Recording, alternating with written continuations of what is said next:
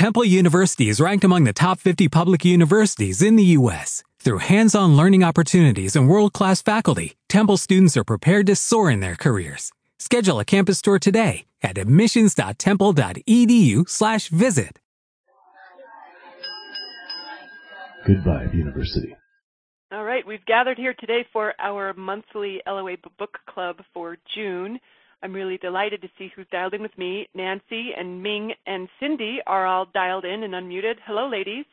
Hello. Hello. And I also see Brenda and Robert in chat room, along with a couple of other guests.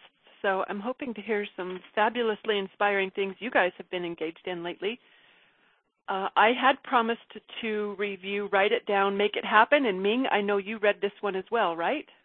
Right. I read it. So we can both share some thoughts from it. This one's by Henriette and Klauser, and the subtitle is Knowing What You Want and Getting It. So this is, it's not a new book. It is one of the few that I have been inspired to reread. So it says copyright 2000. It's been on my shelf long enough that these pages are yellowed. So I don't remember when I got it, but I definitely picked it up because of the title. And I think I was already prey-rain journaling at the time that I picked up this book, and much of what inspired me about it is her emphasis on the power of writing. And I can't say that I agree with everything that is shared here, but there was enough for it that's in alignment with what I practice and coach others to that I was very happy that I picked this up again for a reread. So I'll share a couple of my thoughts, and Ming, if you want to chime in as I'm sharing, or if you want to share afterwards what stood out for you. But her opening and the introduction, I loved so much. I didn't even bother highlighting it or dog-earing the page because I knew I would start here to share this with you guys. The very first paragraph, an Egyptian scribe sits on my fireplace hearth. The stone statue is a replica brought back from my trip to Cairo several years ago. He sits cross-legged, a papyrus scroll across his lap, and a stylus poised in his hand ready to write. His eyes are wise and far away, as though he could see the future. Oh, I'm feeling myself getting emotional. This is how much I love this. He is the symbol of what this book is all about. For the ancient people of the Nile, writing something made it real. I love, love, love that introduction. She goes on to talk about, the books in the 20s and 30s, like Napoleon Hill's Think and Grow Rich, Claude Bristol's The Magic of Believing, James Allen's As a Man Thinketh. She says these they share a lot of popular ideas. They're still popular today despite some of their archaic language. But it really comes down to that if you know what you want, you can have it. She starts talking about the brain research, about how that fits in here. She says, write it down, make it happen, keeps the sense of wonder, and is grounded in the same now scientific truth that setting your intent, focusing on the outcome, being clear about what you want in life can make your dreams come true. Obviously, she's talking about focusing in terms of writing. That's what this book, but there are a couple sections where she talks about speaking it out loud instead or using your imagination, but primarily she is all about the power of writing. She starts off, we're still in the introduction, and she's talking about celebrity stories that we've heard. Jim Carrey with his $10 million bill. She talks about, the guy who, Scott Adams, creator of the comic Dilbert. He was a guy, back when he was in his corporate cubicle desk, he would write down 15 times a day, I will become a syndicated cartoonist. And through lots of rejections, he persevered, and finally it happened. And then he started writing, I will be the best cartoonist on the planet. And then it talks about his successes, syndicated in 2,000 newspapers worldwide, 100,000 visitors a day to his website. His first book sold more than over 1 million copies. It's got products and stuff. There's even a weekly TV show. Now what he writes 15 times a day is, I will win a Pulitzer Prize. That was a cool story. I had not heard that one before. She also told Susie Orman, financial wizard, New York Times bestseller, frequent guest on Oprah, how she started out. She got a job at Merrill Lynch, was terrified she wouldn't be able to meet her sales quota. The most she'd ever made until then was $400 a month as a waitress. And now she's quoting Susie, I created what I wanted for myself first on paper. Every morning before I went to work, I would write over and over again, I am young, powerful, and successful, producing at least $10,000 a month. Even after surpassing that target figure, she continued to carry the saying around with her like a lucky charm in words. She said, I replaced the message of fear and my belief I was inadequate with a message of endless possibility. And writing down her new truth helped make it materialize. I got to say, when I read that, it was really strong reinforcement for our practice at GVU this month of reprogramming ourselves through the repetition. I have been playing with both writing and speaking it out loud, but reading some of these stories of people who would write it repeatedly. And Ming, I can't remember where it is. It feels like it's pretty early on in the book where she talks about some people who made things happen just by writing it down once, and others who had a practice of writing it down repeatedly every day. Mm-hmm. Both worked. But there was one other cool story. This wasn't a celebrity. She talks about how this book happened through even writing things down. She had a story from her son who I think he just did it once. I think his was a story that was just a one-time thing. Oh, the kids wanted a pool. Do you remember that one, Ming? And the dad didn't say, I'm not getting you a pool, but the dad would say something like, well, focus on what you want, or something along those lines, like, keep on it, I'm not doing it. But he didn't say, no, you can't have it, but he also didn't go out and get him a pool. And so they he'd say that every time they asked for one. One day they drove by someone's house who had one just like they wanted, and they were so excited. And his daughter said, hey, stop the car so we could go ask them where they got it. And he was kind of embarrassed for them to be knocking on a stranger's door, but he did. He let them go ring the doorbell. And then those people, they were wanting to get rid of the pool to build a garden, so they let them have it for free. So it was kind of a cool story about how she isn't about the rules. In fact, several times she reiterates that how you do it isn't what matters. She's quoting Dumbo with his magic feather, that you are the magic. The writing is just a tool, but the magic comes from you. I thought that was a cool thing to include where, she's all about writing it down. Yeah.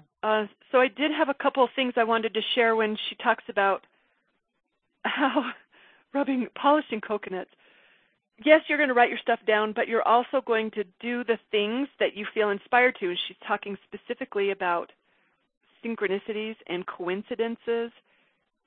She said, we think of such occurrences as isolated events that are easily chalked up to luck or happenstance. I prefer to call them go-incidences instead of a coincidence. A go-incidence is part of a pattern. Such events are a sign, a signal. They carry the forward motion of a green light and the final syllable urgency of a referee at the track. On your mark, get set, go. So she says, this was interesting. Some believe we send out energy waves. This is as close as I think she got as to talking about law of attraction. I don't think she ever used the phrase.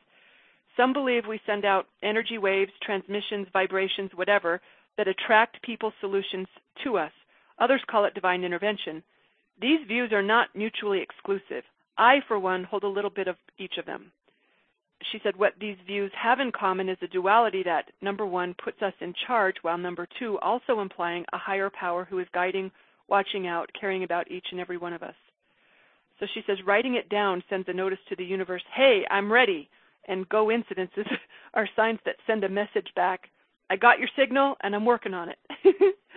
I kind of like that. It wasn't all about action, but she was like, look for the signs for you to do something on your part. Yeah, I like that. I liked when she wrote, it was in the beginning of the book, too.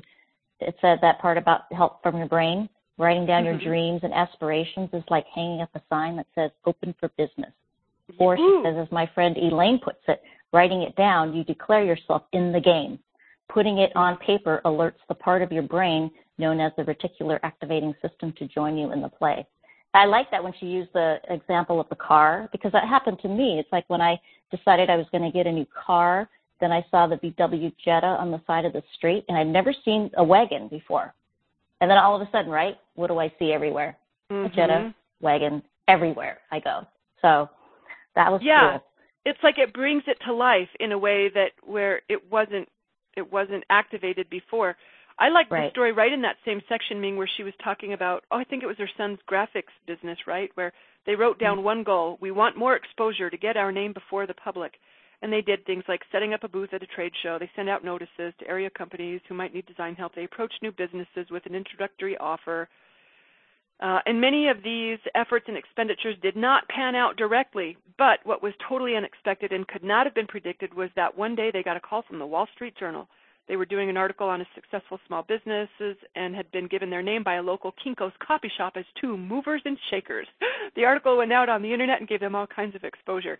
That, to me, I love that for not being attached to how something's going to happen, but obviously she shares the story as inspiration to, they wrote down one goal: we want more exposure to get our name before the public. Exactly. That was kind of cool.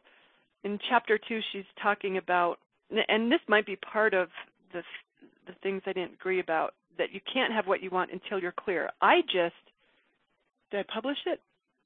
5 myths, I believe I did, a podcast on 5 myths, one of them being that you have to be clear about what you want. I disagree with that. And I think Abraham would support this, because Abraham says you just have to vibrate what you want. Even if you don't know what that is, the universe does. It's in your vortex. You've probably long forgotten everything that you ever wanted, but it's still in there, being tended to. And as soon as you become a vibrational match, which simply means feel good or be happy, then that sort of stuff is what unfolds in your life. So I don't think clarity is required. Vibrational alignment is required. But she is kind of big in this book on how writing it down creates that clarity, and that's what makes it more real. I like the story she told about when she was writing a book. She wanted to create success with her book. She created a bank account called Bestseller for depositing book payments. She said she was nervous about doing it and felt silly at the time. It had a zero balance for a while, but because I had a place to deposit them, I soon found myself collecting advances and royalty checks. And she says, today it gives me great pleasure when I'm selling books at a convention and a new fan asks, to whom do I make out this check? I grin from ear to ear and say proudly, make it out to the Bestseller account. That to me kind of felt like acting as if, right? Or like preparing the way. And she uses that same premise to talk about collecting whatever it is that you want. She said anyone who's got a hobby knows that as you start collecting something, you'll gather it pretty quickly. And she suggested collecting positive feedback or praise, compliments. She tells the story of a guy who used a compliment book to foil your inner critic. I think a lot of us, I already practice that. I have an email folder for it. What else do I want to share? Ooh, I loved this quote at the beginning of chapter 4. There is a difference, says Napoleon Hill, between wishing for a thing and being ready to receive it. It makes me want to go back to someone who just commented on my blog about how she fantasizes about, I can't remember what it was, performing or something. It makes her feel good. She said, rehearsing the vibration. She asked, is that good enough? And I think I said, yeah, well, I have to pay attention to how you feel, but yeah, you're doing it. I love what this quote feels like. It points to something deeper than that. There is a difference between wishing for a thing and being ready to receive it. How do you discern the difference? This is the author writing now. How do you know when you are ready or if you are not ready? How do you know what it will take to get to that stage? She tells a story of, a woman who wanted to be married. Oh, my gosh. She wrote letters to her soulmate for 2 years before she met him. And at the very end of the 2-year period, she was like, well, because she had times of discouraging. In the book, she talks about putting a deadline on it, too. And this girl had done that. I want you here by my birthday. I want you here for my birthday celebration. He wasn't there. And she had moments where she was feeling so desperate, like she wanted to grab any man in arm's reach just because she didn't want to be alone. But she didn't. And eventually she realized, maybe she just needed to prepare a life as if he might not be there. And so she did. Like, she decided, I don't have to be married to have fine china. I don't have to be married in order to make my house how I want it to be. And she started really living her life, decluttering and doing things for herself. And she continued to write her letters. She wasn't writing them every day, but she was writing them regularly. And it wasn't until, tell me if I'm getting this story right, but it wasn't until she basically got okay that he might not be there. And he was there like 3 days later. Yeah, they got married in February. It said 11 months after they met. So in the process of writing it down, of visualizing, there is a constant surrender, a constant working on the issues that keep you from your fulfillment. It's not only about writing things down. There is a parallel course. There is work that has to be done.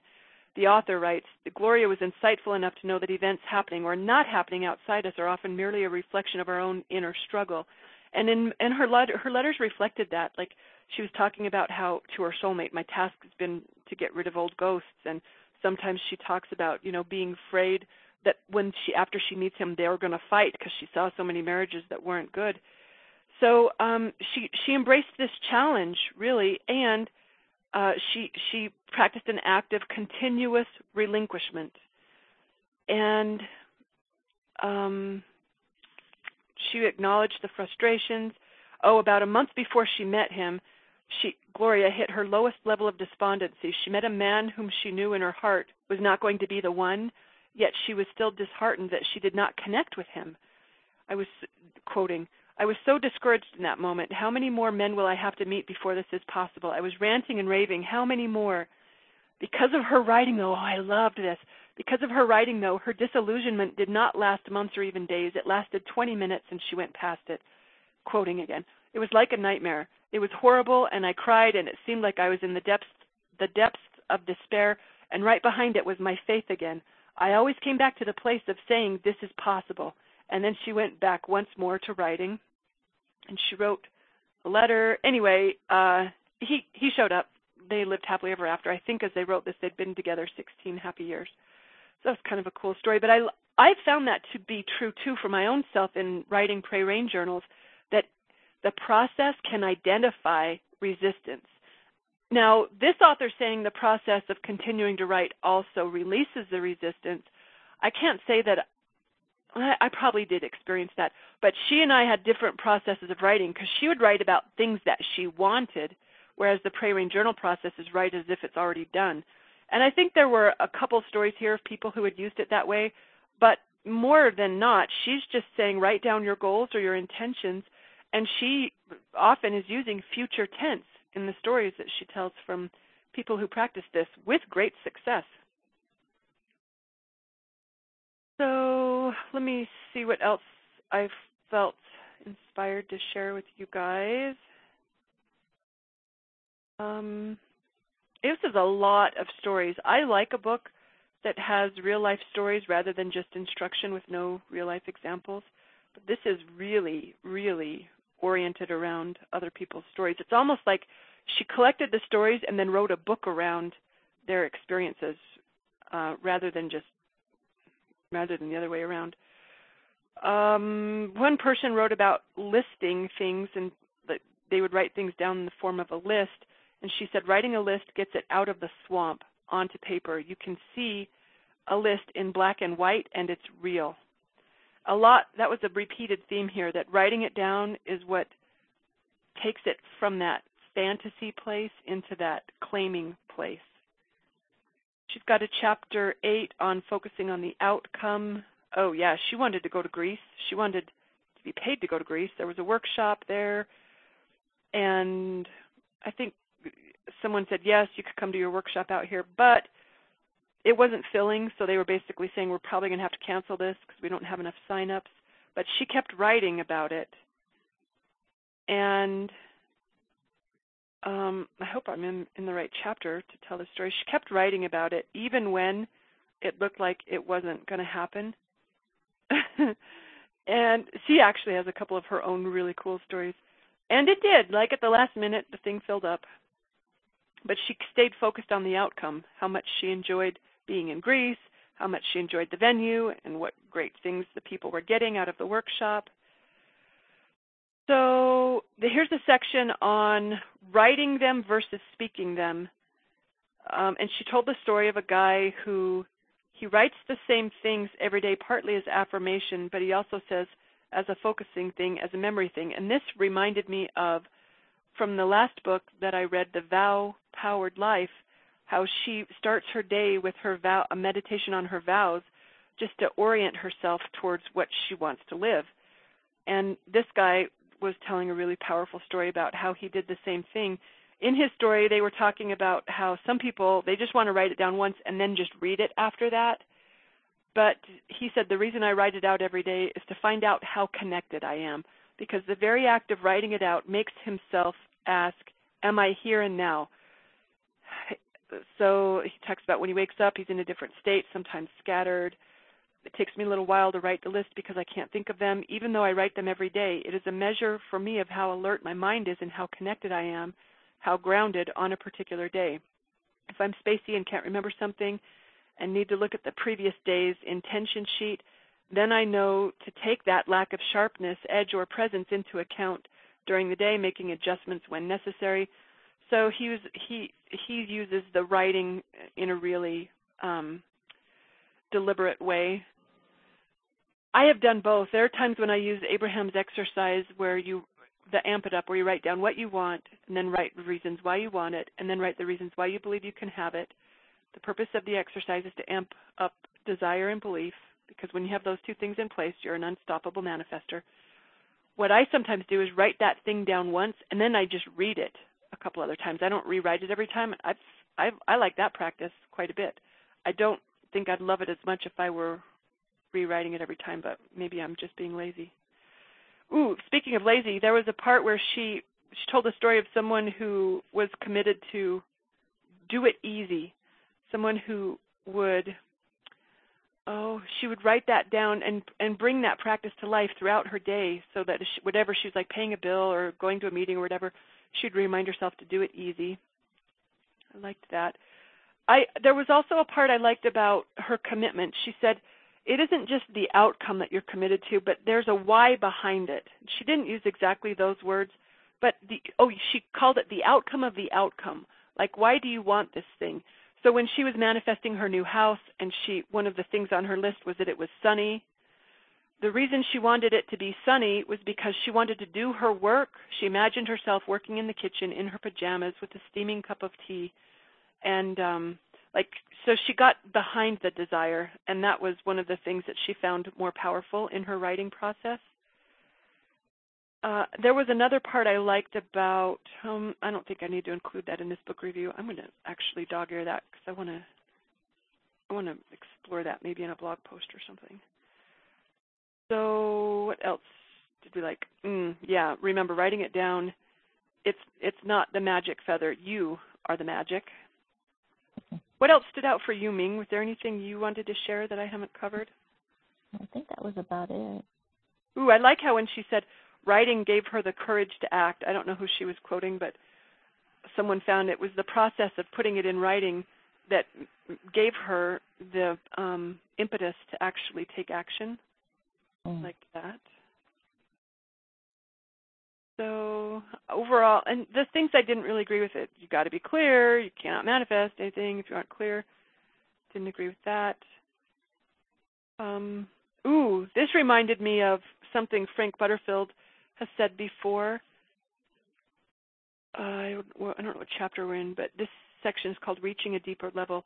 At first it seems like a contradiction, but sometimes the thing we need to let go of is the very thing we want. Oh yeah, she's talking about balance, how you got to let go of some stuff, and she's quoting Elizabeth St. James, the author of, I think, The Simple Life, about how they engaged a ritual around the writing. They do it once a year for New Year's Eve, let go of what we don't want and invite in what we do want. This chapter was about how there might be some stuff you need to let go of in order to have what you want. And then she ends it with, sometimes the thing you have to let go of is the very thing that you want. Gloria met her mate only after she began to entertain the vision of what it would be like not to have this man in her life. She quotes Gloria, I had to be willing to not get what I most dreamed of. Love that. And of course, she's quoting a story about a family who wanted a baby, and it wasn't until they came to a place of peace, of not having it, after writing about it for a year, that we recognized we were a couple, a family, even without this baby. 3 days later, they got their baby. So I like that reminder too. Overall, I'm a thumbs up on this one. What about you, Ming? Were you inspired by it? Yeah, I like the celebration, the giving thanks chapter that she wrote on our refrigerator. We have a saying that has been there for years. If you have a dream, follow it. If you catch a dream, nurture it. If your dream comes true, celebrate. I like that. Nancy's asking in chat room if Gloria ended up getting divorced. They'd been married 16 years at the time of this being published. I don't know what happened after that, but they had 16 years in together when the author was telling their story. So I got other books that I have short stuff to share from them. So let's hear from someone else who's been plugged into something lately that they were really excited about or found something super cool to share in it. This is Cindy. I just want to chime in before we leave this book.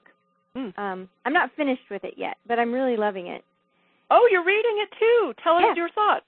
Well, something that I thought was kind of neat was the way at the beginning of the book, I think it was still in the introduction. Yeah, still in the introduction. I'm looking at it, how she has a list of questions, and it's like, here are some thoughts that might be running through your head. I hate to write. How is this kind of writing different? She's like, see chapter 1. I don't know what I want. See Mark's story in chapter 2. What if I don't get what I want? What if I do? I'm scared. See this story in chapter 5. I just thought it was kind of cool because she goes through all these different scenarios. And the fact that she dealt with, what if I don't even know what I want? And it was the story about the guy that ended up being the opera singer. Mm-hmm. And so he didn't even know that so he definitely wasn't clear on what he wanted. So that's kind of in opposition to what she said about, clarity being so important, because when he got what he wanted, it was like a big aha moment for him, and he could trace it back and see that he had written a play about an opera singer. So, he had written it down in a way, but it wasn't directly related to, I'm going to do this exercise to help manifest what I want. So I thought it was just, so far, I'm really, really liking it. And the cool thing about it was that when I saw that it was going to be the book for the book club call, I ordered it and completely forgot about it after that. And then I was doing some work and I was meditating, and I got this idea. I was thinking about a couple things that I really am working on manifesting, and I had this really strong idea to write them down on a list, but not any list, to make it really big, like a giant piece of paper. And I just giggled about it, but I didn't do it. And then it just dogged me like for 2 days. And so finally I said, all right, so I climbed up in my closet where all my art stuff is, and I got this giant piece of paper down, and I took this huge magic marker, because that was part of the nudge, and I just wrote this list of everything I could think of that I wanted to manifest, like not in my entire life, but like now. And I got them all written down, and I said, okay, man, I feel a lot better about that. And then the book came. I love that, Cindy. And I was okay. Awesome. I just started cracking up. And I started reading the book like right then, because I had just finished it, and so, but I like I said, I'm about halfway through, but I'm thinking it's really good so far, so I give it a thumbs up as well. Yay! That's awesome. I want to go back to the guy who wrote the play, about how he used the writing process to get clear on what he wanted. I just stepped out. There was a duck out quacking in my driveway, and it sounded very clearly like, feed me, feed me. When he said it wasn't until he saw his play being performed that he realized he wanted to live that. He wanted to be exactly what he'd written about, someone who was willing to step into the spotlight. His story is probably an example of how he did get clarity through writing, but it didn't come really through the writing. It didn't come until he saw the result of his writing this play, and he saw it being performed that the lights went off for him. But Cindy, I also wanted to speak to what you're talking about, writing it down really big.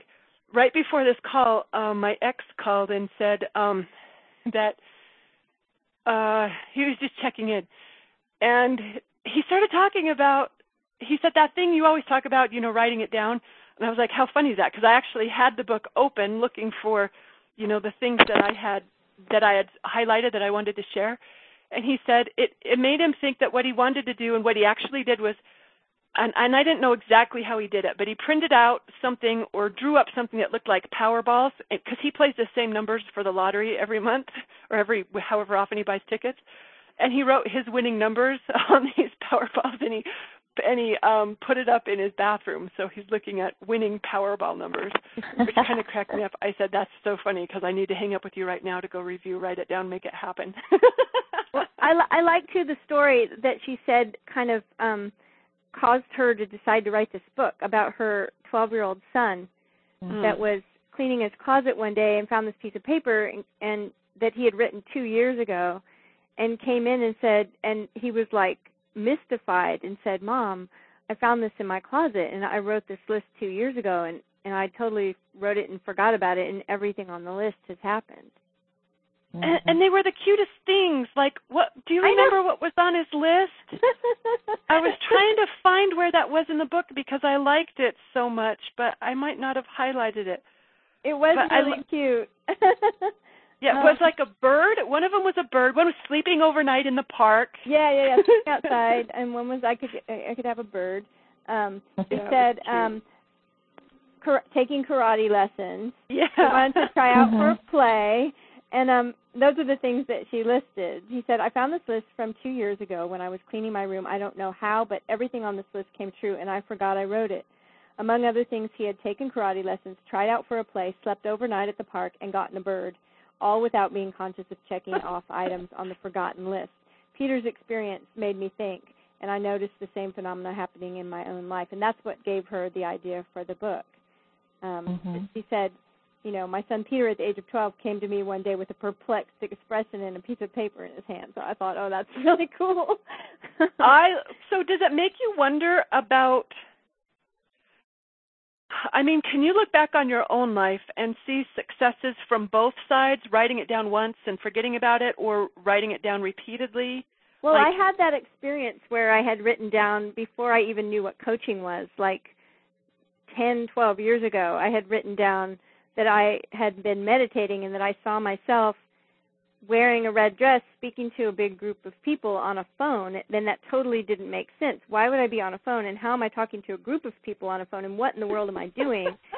And I literally found the old journal and opened it and read that passage like an hour after I hung up from teaching a GBU class, and I looked down and I was wearing a red dress. It was like, oh my God. It was like, took my breath away. I was like, that's cool. So I was not trying to manifest anything when I wrote that down. I just saw it, and I was not even sure what it meant at the time. It was like, what is that about? And then I found it, you know, like 12 years later, an hour after that call. So yeah, I definitely wasn't shooting for anything when I wrote that down. Well, I kind of think that for him to for the boy who wrote it down once and forgot about it, he probably didn't have a lot of resistance to overcome. I mean, I was just going to say, when you're 12, you know, you're not really fretting about not being able to do something. Exactly. Versus Gloria, who's writing about her soulmate, who, you know, I don't know how old she was when she met him, but she'd been wanting this for a while. This wasn't a brand new desire, and even through a 2-year writing process, you know, it took a while for that to unfold. But that, I think, she revealed she had a lot of resistance that the process of writing those soulmate letters helped her realize and release. Well, here's what I thought was interesting is that at the beginning, she was writing down, you know, dear soulmate, and she was describing what he looked like and what he loved and what he was like. And so she was sort of, you know, at that point it felt like prayer rain journaling, where she was like saying, I know you're there, and this is what you look like, and this is how I'm going to recognize you. And did you love, though, how she kind of apologized? She's like, I'm sorry for being specific, but it just helps me to make it more real. Right. You know, like when she was like, brown hair, nice build, trim waist. But then somewhere along the line, you know, she got a little bit despondent about it hasn't happened yet. And then she put the date on it. So she was 40, because it was her 40th birthday when she said, you'll be at my 40th birthday party. Here's the date. Right. Here's the time. And then, of course, that didn't happen. And so I think it was a short time after that, or a year or two after that. So she was in her early 40s, I guess. Yeah. But I thought, you know, when my marriage was ending, I went and saw a therapist twice, and just because I wanted some support. And she said to me, what would your ideal partner look like? Just shoot for the moon, write me a list. And I thought, oh my gosh, like here I am trying to save a marriage, like she's asking me to look beyond that. And it was just a really, you know, difficult time. But I did it. I wrote it down in a book, and I wrote a very specific list. And the book got, you know, put in the closet. And 5 years later, I met the handsome sweetheart. And one day I found that list, and every single thing I had written down was applicable to. You know, that I have a similar story about how when I decided to call in one of the ones, and I wrote down a list of just to get focused and just to get in vibrational alignment, I wrote down 47 things, and found that list after I had met and was investing some good time in with Russ, and he was 43 of the 47 things that I had on the list. Mm-hmm. Yeah, and the thing was is I didn't write it down as an act of, prayer and journaling, and I wasn't looking at the list, and I wasn't vibing and flowing that list all the time. She asked me for an assignment, I did it, and tucked it away. So that kind of speaks to that whole the 10-year-old's list where he wrote it down and forgot about it, and 2 years later, boom, it happened. Well, I think there's somewhere in the book where someone said, "Oh, you're going to get to where you're going to get one way or another." I can't remember exactly how they said it. Like there are a variety of different paths there. I don't remember the point that they were trying to make in sharing that. But what I took away from that was I think it was someone who was this the St. Anthony story, Ming, where she'd heard about selling your house, go bury a St. Anthony. Oh, yeah, St. Joseph, yeah. And I thought of Janet, because Janet was just posting recently about how she couldn't bring herself to bury her St. Anthony. Yeah. And this woman felt the same way, and she's like, could I put him in saran wrap before I stick him in the dirt? And she's like, look, you don't have to bury him if you don't want to. I think she said the motive, right, behind it. We know it's the vibration. But I liked that looseness around the ritual or the, specific way, because she starts this book right out saying, it doesn't matter whether it's in a journal or loose papers. It doesn't matter what color ink. It doesn't matter what you're wearing when you write it down. That she was really loose around the rules, which I thought was pretty cool. That's not how I learned prayer and journaling. I learned it with 1 page a day, as if it's already happened. Don't skip any days. By the time you get to the end of your book, you'll have it or it'll be so close you can reach out and touch it. That kind of was a little more rule-based, and I think sometimes that trips people up. It certainly has me. So, Nancy, you were saying in chat room that you used a list for your second husband? Yeah, my second husband and I, shortly after we had gotten married, we found ourselves having, I want this, I want that, I want this, I want that. And then one day he said, why don't we just sit down together as a couple and put all this down in one list? And so we wrote it kind of stream of consciousness on one list, and then we decided to get a new piece of paper and prioritize it. So the things we both wanted the most were at the top of the list, and then, worked its way down. So we had that list. We just wrote it, and then kind of, just put it away. And one by one by one by one, everything started manifesting. And I think it was by the time the third or fourth high priority thing manifested that I remembered the list that we had made and the connection. And we laughed about it. And of course, my second husband was a former Buddhist monk. He was studying the Kabbalah. He was studying the Tree of Life. He had interest in the tarot and astrology. So this is not a guy who was, completely foreign to the concepts that we're talking about here. Magic, yeah. Yeah, exactly. Yeah. So, but I think there was really a magic in the fact that the two of us had come together, and we were doing it in a very light, we're not going to worry where the money's going to come from. We're just going to say, this is what we want. And this is how, I was wondering if that's what makes that one time and forget about it more magic, that we sometimes when we keep focusing on something, you know how Abraham talks about if you've got a little charge on it, thinking about it isn't helping.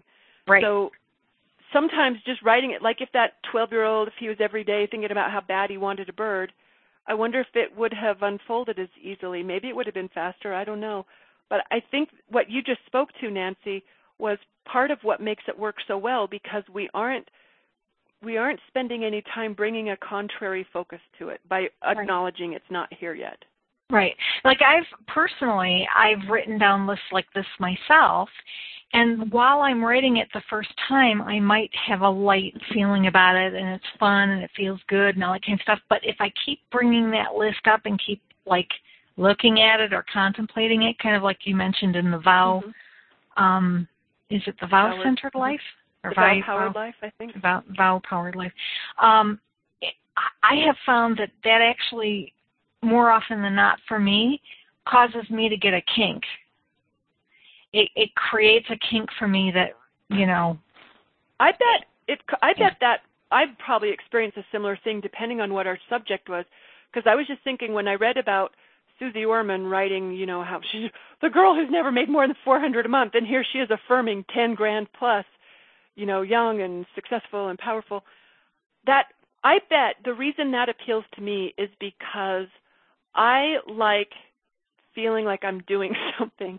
I like feeling like I'm actually, it satisfies that part of me that gives myself a reason to believe. Like it feels like it could, and I know it could go both ways for any person, and I think it could be differently for any person depending on the subject.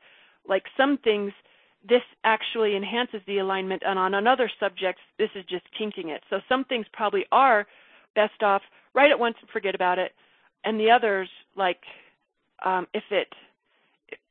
could see where it could serve. Because when I heard, I'd heard Jim's story, Jim Carrey's, you know, $1 million check, that he only wrote it once, but he looked at it regularly, I gather. He carried it with him in his wallet.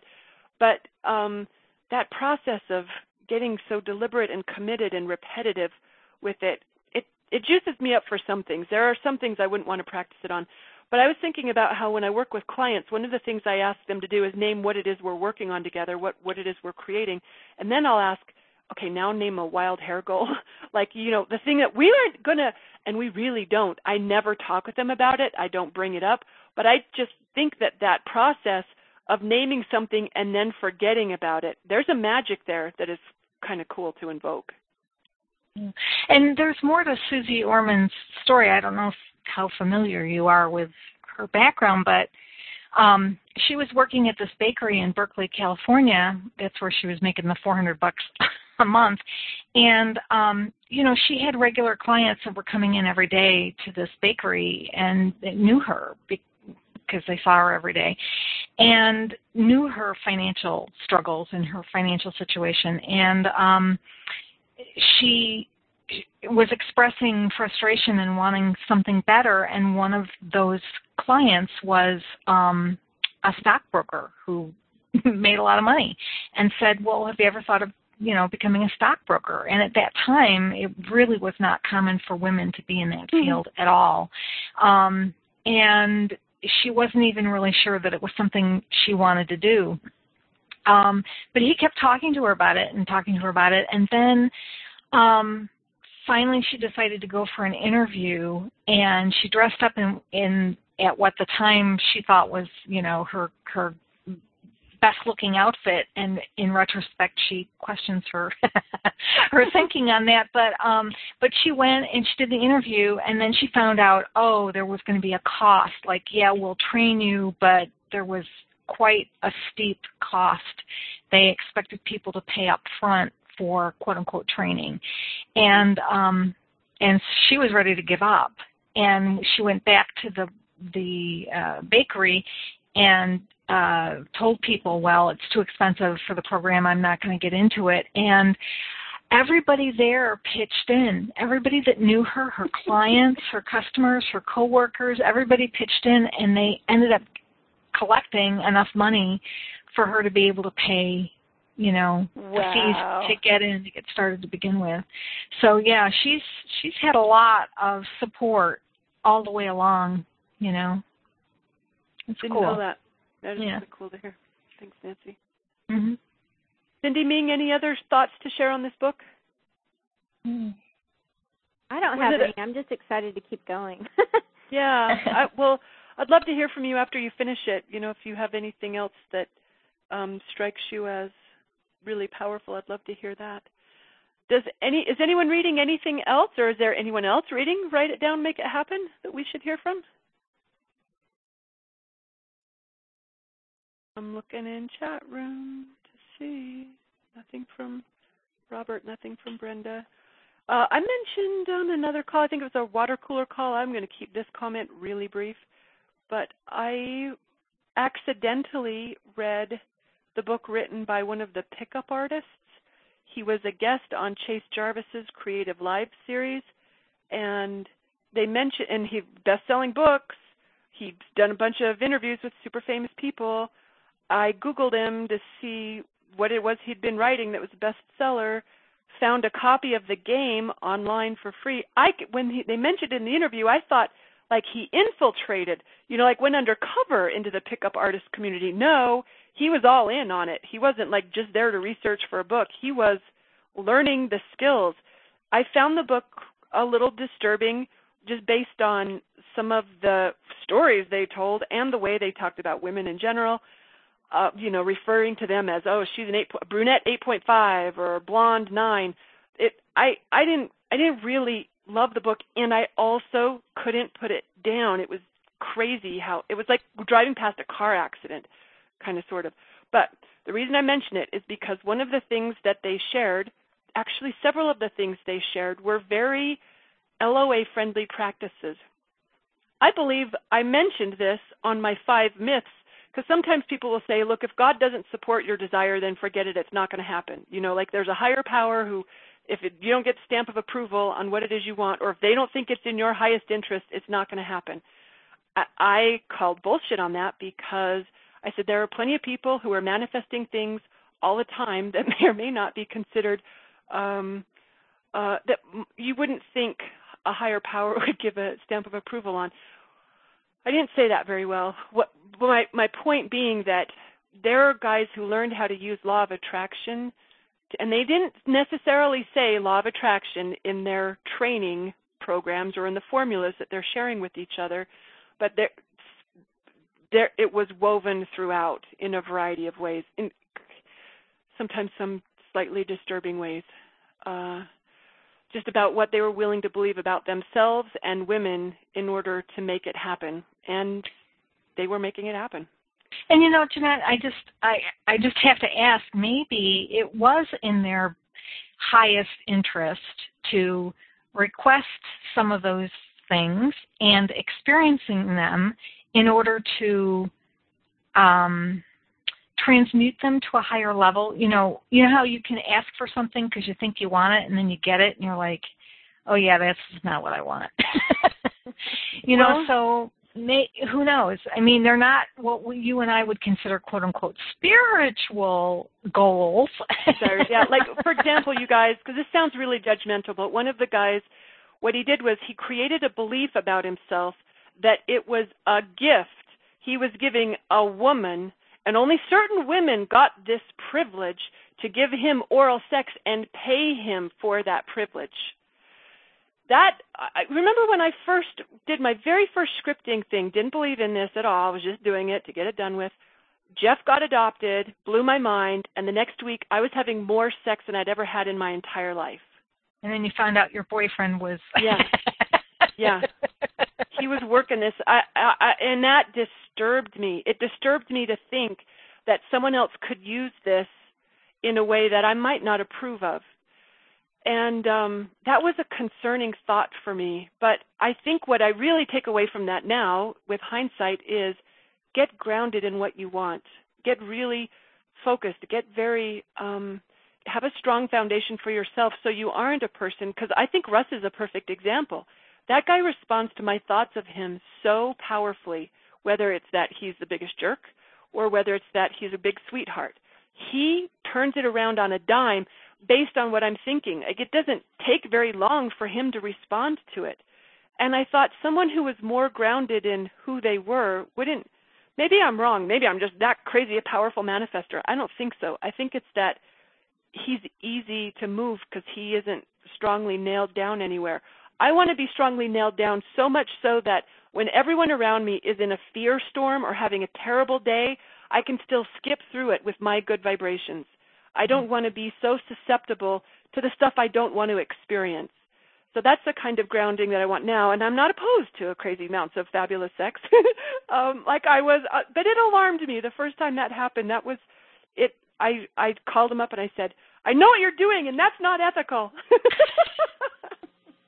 and as far as Russ, I mean, he's really not changing. It's your perception that's changing based on the vibe that you're flowing, right? I was thinking it's that I'm skipping between different realities. Like there's some realities where, but you know how Bashar would talk about this, that there are some things that are a higher probability than others, right? So yes, it's possible maybe in one of our realities where the sun is actually rising in the west and setting in the east.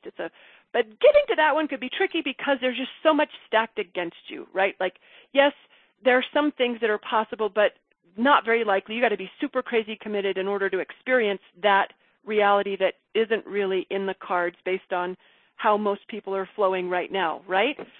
But what if I was doing was just skipping between the reality where he's a jerk and the reality where he's a fabulous guy? I kind of think of it that way. It's all happening.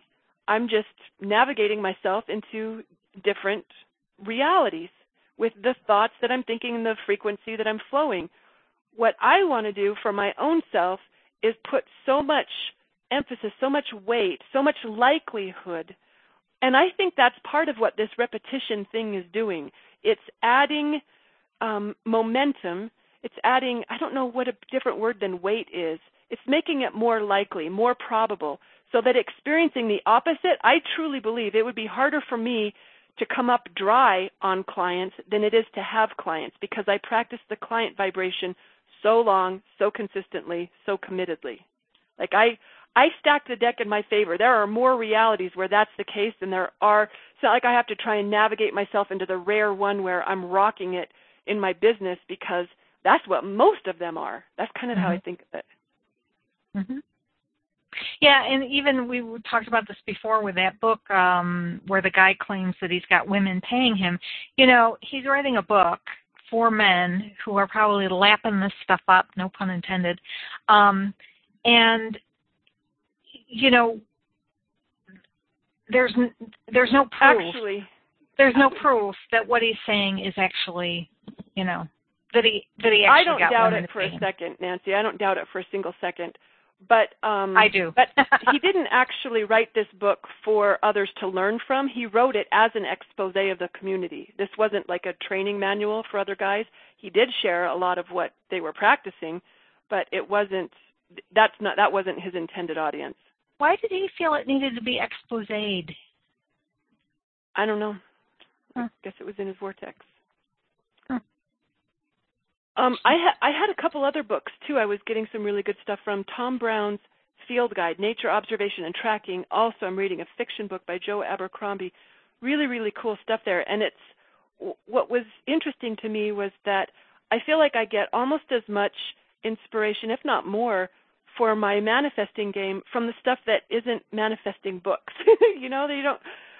It's kind of cool how getting outside of, my industry manuals gets me even more lit up about what I can do with my own practice to tweak things for my vibration management practice. But we're about at the top of the hour, so I don't want to go digging through those. Does anyone else have anything to share? We definitely do not want to end on the note of the game, so I hope someone else, whether it's a video, a book, a workshop.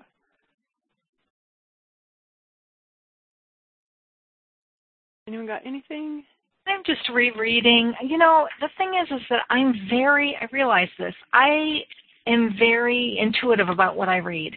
So I might be in the middle of a book and all of a sudden I'll remember another book or another passage or something else will catch my eye and I'll put down that first one and go read what's meant for me. Like I'll literally open the book and whatever page flops open is the one that I'm, going to read. So I was reading Ramtha's White Book again, and all of a sudden I got this intuitive hit to go pick up my Think and Grow Rich book. And so I'm in the process of rereading that. And, so nothing exciting. I got to say, a couple of the quotes that she shared from Napoleon Hill make me want to pick up that again. It's been a while since I visited that, but it's so rare for me to reread anything twice. I I haven't read Abraham twice. I haven't read, there's so much I just don't read twice. It surprised me to be picking up Write It Down, Make It Happen again. Mm-hmm. But and before Ramtha's book, I was reading Abraham's book on money and the law of attraction. So I really do, I might be reading a book and really enjoying it, but if I get a hit, it's like what Cindy was talking about. You get like a hit or an idea, and it just nags you until you do it. And that's how I feel a lot of my decisions happen for reading. And I had gotten from the library several weeks ago, I had gotten the Think Big Manifesto from Michael Port. And there was something in there that when I read it, it just made me stop and what was it? I'm trying to see if I can find it really quickly. We'll take our time. Oh, he was talking about Donald Trump. Oh my God. Okay, he wrote this book. I got to go back here. He wrote this book, I'm thinking, in 2009. Yes. Okay, this is what he wrote about Donald Trump. Our small thinking society has resolved personal worth into a solely transactional value. The Donald Trump pseudo-big way. How much do you make? What things do you own? Who have you conquered along the way? The small thinking path to success is littered with the carcasses of others who have been stepped on and over.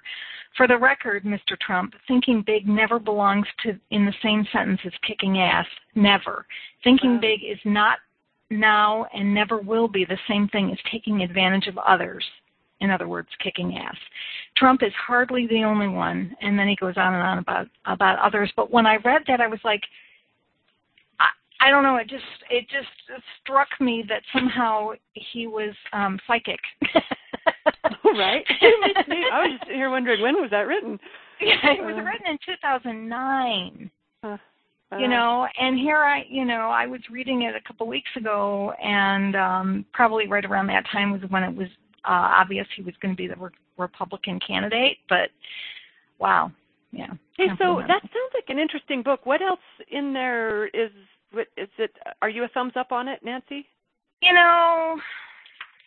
I don't know. It's kind of, other than that, it's kind of a mixed bag for me.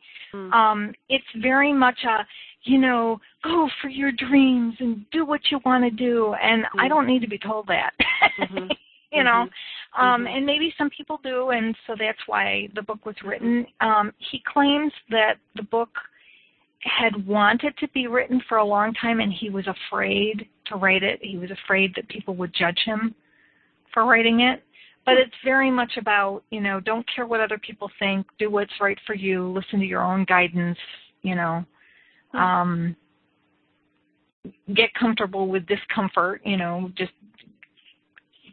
be who you are, and if people don't like it, don't worry about it, focus on the people who do like it, stuff that I'm not. It's very much a rah-rah book, kind of like cheerleading book. Like maybe someone who'd never been supported or encouraged before might get a lot from it. Yes. If they've only been kept down or discouraged. Yeah, he's basically encouraging you to have big ideas. And when I was reading it, it reminded me that as a kid, I always had big ideas, and the adults around me were always telling me that I needed to bring it down a notch or two or three or four. Like, where do you get all these big ideas? And, of course, as a kid, I didn't see limitation as, well, there's a roadblock. So what? Who cares there's a roadblock? We'll work around it, That was my attitude as a kid. But, of course, the adults and the people that I was around at the time were like, well, but roadblocks are roadblocks, and you'll never get past the roadblock. And so that ended up becoming my own, my own journey and my own thing. But yeah, I guess, yeah. The reason I ask is one of my vows that I've been meditating on daily is to dream bigger.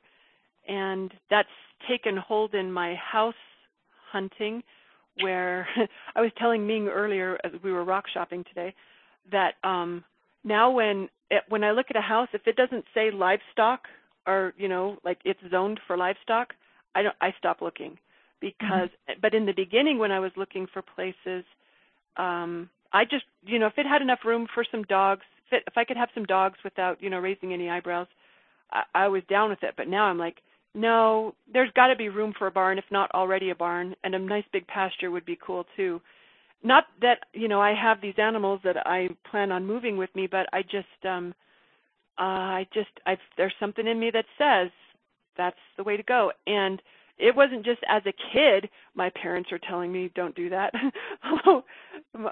For a long time, my parents really not down with my love for animals, but even now, they're like, my dad, Jeanette, I don't think you realize how much upkeep a barn requires. And that did kind of take some wind out of my sails for a little while before I realized, no, this is my dream. This is my life. Oh, it was in there. I think it was in this book. It was another quote from Napoleon Hill. It was Napoleon Hill quoting someone else where he said, hang on, it was really good, you guys. I know I highlighted it. It was like, I'm not going to get it right if I try and do it my own self.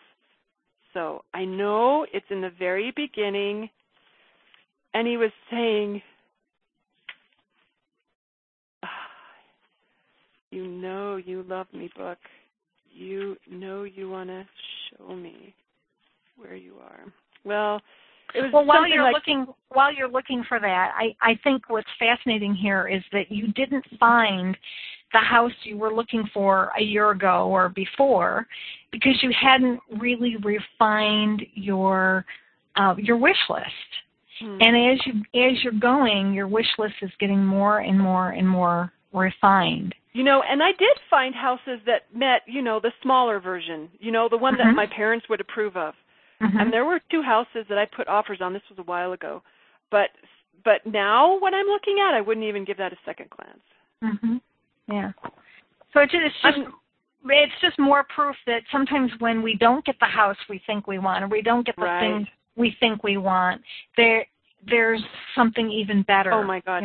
It's so true. We say it so often, and it sounds kind of trite, especially when someone says it when they're trying to take the sting off your current disappointment. But I can see that for myself now. Like, thank God I hadn't just moved everyone, because I really don't want to move everyone twice. I really want to move once. So thank God I hadn't, because I might be inclined to stay had I done that. So it's easy to celebrate that, those things didn't come together. And it also is good reinforcement for me trusting, when things got just a little sideways, because I put in good offers. It's not like I was, out fishing for a crazy good deal. I put in good offers, but it was just little things that my agent was like, hello, we could get past this. One being, I put in an offer, and we expected them to counter. Actually, she talked with their agent, like, okay, she's going to offer this. You guys counter at that, and we'll have a deal. So we kind of knew the deal. I put in the offer at this. They countered $1,000 less than what they had agreed it was going to be, and or $1,000 more, sorry. And I was like, wow, okay, well, that's not it then. And she said, what, are you kidding me? Like, she couldn't believe it. She's like, Jeanette, it's $1,000. And I said, no, it's a sign. It's not $1,000. It's a sign. And she just thought I was kind of losing my mind. But, like, I would let my dream house go for $1,000. But I knew this is not how it goes. So in hindsight, I was very well, it was confirmed. It was smart of me to honor that, what she considered not even a sign. I can't find it, but it was a quote that's something to the effect of, little did I know that here I've been working for menial wages all this time. Little did I know life would have paid me whatever I asked. Come on, if there wasn't a better invitation to dream big than that, I don't know what it is. And conscious creators don't have any problem understanding the truth of a statement like that. Yeah. Our only challenge is how to be in alignment with that dream. And I think she's on to something when she talks about the writing process for helping us create that alignment. So, have you, speaking of off-topic LOA books, have you read anything by Joel Salatin? Salagin. I don't believe so. He's a farmer and lecturer. He teaches a lot about permaculture, especially in relation to animals. So he's big on humane treatment of animals and allowing them to live as close to how they would be in nature if man was not involved. I got to write this down. And in the process of developing his system, so what happened was his parents had bought a farm back in I think the 1940s or 1950s. They had bought a farm, and the land on the farm was completely depleted. It was really bad soil. And so the family was like, okay, well, we're not going to grow plants here because the soil's so bad. So they started raising animals and raising cows and raising pigs and raising chickens. And then Joel grew up and went and left the farm. He went and got a degree, I think a journalism degree, something along that line. And then his family had, the father got ill or sick or something, and he had to come back to the farm. And when he got back to the farm, realized the farm was really in trouble, and they needed some help. So he did his research, and he came back with a whole process where he takes the cycles of the land and the cycles of the animals in account. And in the process of doing this, what he's ended up doing is he's created a system that grows topsoil at something like 5 inches a year, which is like, I mean, normally topsoil, I guess, grows like 1/4 of an inch a year normally. But with his program, there's no pesticides, no antibiotics, no drugs, it's all natural and organic, and it actually helps heal the land in the process. And he gets more yield out of the land, and he's out there showing young people and others who want to get into farming what they can do basically on a shoestring to get their own farm up and going and how to do it. And he has this process, like I said, where he'll grow the grass to a certain height, and then he'll bring his cows in, and the cows will eat the fresh grass, and they love the grass because that's their ideal food. And while they're there, of course, they're leaving their droppings behind. And then he'll move the cows out to another fresh pasture, and he'll leave the first pasture alone for like 3 days, and in those 3 days the cow droppings create bugs, and then he brings the chickens in, and the chickens will eat the bugs, and while they're eating the bugs they'll also be moving the cow stuff around, which ends up fertilizing the ground. And then he brings the pigs in behind, and anyway, the whole process that he does this ends up creating this amazing cycle where it all takes care of itself, and it ends up becoming almost effortless. Thanks for that tip, Nancy. I might be the only one who's really interested in that, but I'm definitely taking note. I'm not even interested in farming, and I get on YouTube and I cannot stop watching the videos about his farm. It just fascinates me. And I'm not even remotely interested in having a farm. But the whole systems of nature and how he basically takes what nature already has figured out and he works with it. And I find that very appealing, you know. Some people may know him because he appeared in Michael Pollan's documentary? Food Inc. or one of those movies where they were talking about what's wrong with our food system, and then he was the example of what's right with our food system. Yeah, he was in Food Inc. So that may end up on one of my reading lists very soon here. I was going to ask everyone if they've got any upcoming books that you're going to check out so we could maybe get on the same page. And I love it when we can share thoughts with each other about what we're reading. Does anyone have anything on the docket to share? Melanie had me order The Lab Girl. It's fiction, but it's something to do with plants consciousness or something. She said, I'll love it. So that's on its way. I still have a couple others on I still haven't read a couple of these. Yeah, I got some good stuff coming up, though, I think. All right, anything I should share from chat room? I'm wondering if, there's some classic books that we've never really, reviewed or talked about here at GVU over the last 6.5 years. The more classic books that like maybe Ramtha. some of the, like Rantha's White Book, and some of the other books that new people to GVU who are relatively new to LOA might, be interested in knowing about. I would be down with that. If anyone has something they would like to suggest to start, I'm looking at my bookshelf to see if anything jumps out. It might not fill up a whole hour, but, right. if people are reading something, yeah. You know what? I kind of want to do, Nancy, did you say it was Napoleon Hill's, or was the Science of Getting Rich that you were going to pick up? Oh, I am currently reading Napoleon Hill's Think and Grow Rich. Think and Grow Rich, currently. Mm-hmm. All right, I'm pulling it off my shelf. Maybe we could share some favorites from it on our next book club. Okay. Anybody else that wants to join us can do it too. Yeah. It's been forever. I mean, like forever since I've read this thing. Yeah. And there were some things that the first time I read it, it kind of, derailed me. So I want to see if, as time has passed, if it still derails me or if I'm seeing it from a new perspective. Right on. Yeah. Well, thanks for the suggestion. And thanks, everyone, for tuning in for our call today. I love these discussions. So Ming and Cindy and Nancy, thanks for dialing in. Everyone else, we'll see you on our next GVU call. Bye, everyone. Thank you. Bye-bye. Thanks, everyone. With the Lucky Land Slots, you can get lucky just about anywhere.